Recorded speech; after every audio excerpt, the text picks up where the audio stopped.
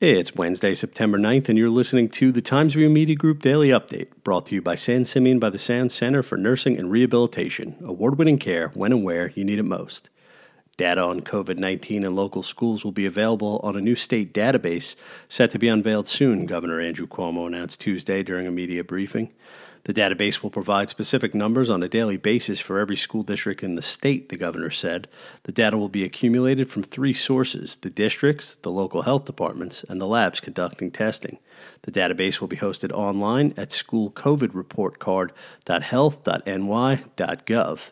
The website will go live once the reporting starts, the governor said. In a tied vote Tuesday night, the Riverhead Board of Education rejected a proposal that would have saved high school clubs, music, and sports through tapping into reserve funds. Board member Chris Dorr asked his colleagues to revisit the idea of saving the programs last week, following the announcement that most fall sports may resume play September 21st. Tuesday's vote came as the board faced a deadline set forth by Section 11. Under Mr. Dorr's proposal, reserve funding would have been used for fall athletics. Contractually, district officials said clubs and music are budgeted for the full year. Mr. Dorr said they could ask the community to fundraise half of what it would cost to save the winter and spring sports seasons, with the district coming in for the second half.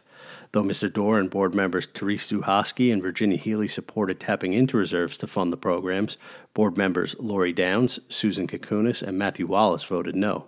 Board member Brian Connolly, who in the past has expressed support for using reserves for emergency situations, was not present at the virtual meeting.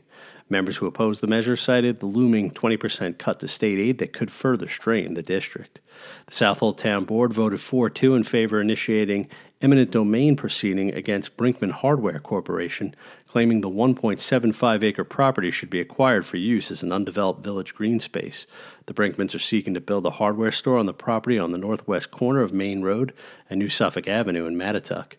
Under the eminent domain procedure, the town would go to state Supreme Court with an order to show cause and then file an acquisition map, according to town attorney Bill Duffy. The court would determine if it is a public use, and then if the Brinkmans challenge that, the courts would determine how much the town would have to pay them for the land, according to Mr. Duffy. Board members Jim Denizio and Sarah Napa voted against eminent domain. As the 19th anniversary of the September 11th terrorist attacks approaches this week, a number of ceremonies to commemorate the lives lost are planned across the North Fork. The traditions will continue amid the coronavirus pandemic that has forced many events to be canceled or scaled back over the past 6 months. Eric Beegler of the Sound Park Heights Civic Association in Riverhead said that his group's ceremony in remembrance of 9/11 will go on as planned. The ceremony begins at 5:45 p.m. with a walk up Park Road to Sound Avenue and a brief service at the park. In Peconic, the annual 9/11 ceremony is scheduled for 6:30 p.m. at Cochran Park, hosted by the Southold Town Fire Chiefs Council.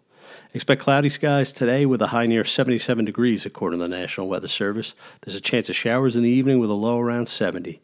I'm Grant Parpen, and that's our update for Wednesday. Check back for more news throughout the day. Once again, today's report was brought to you by San Simeon by the Sound Center for Nursing and Rehabilitation. Award-winning care when and where you need it most.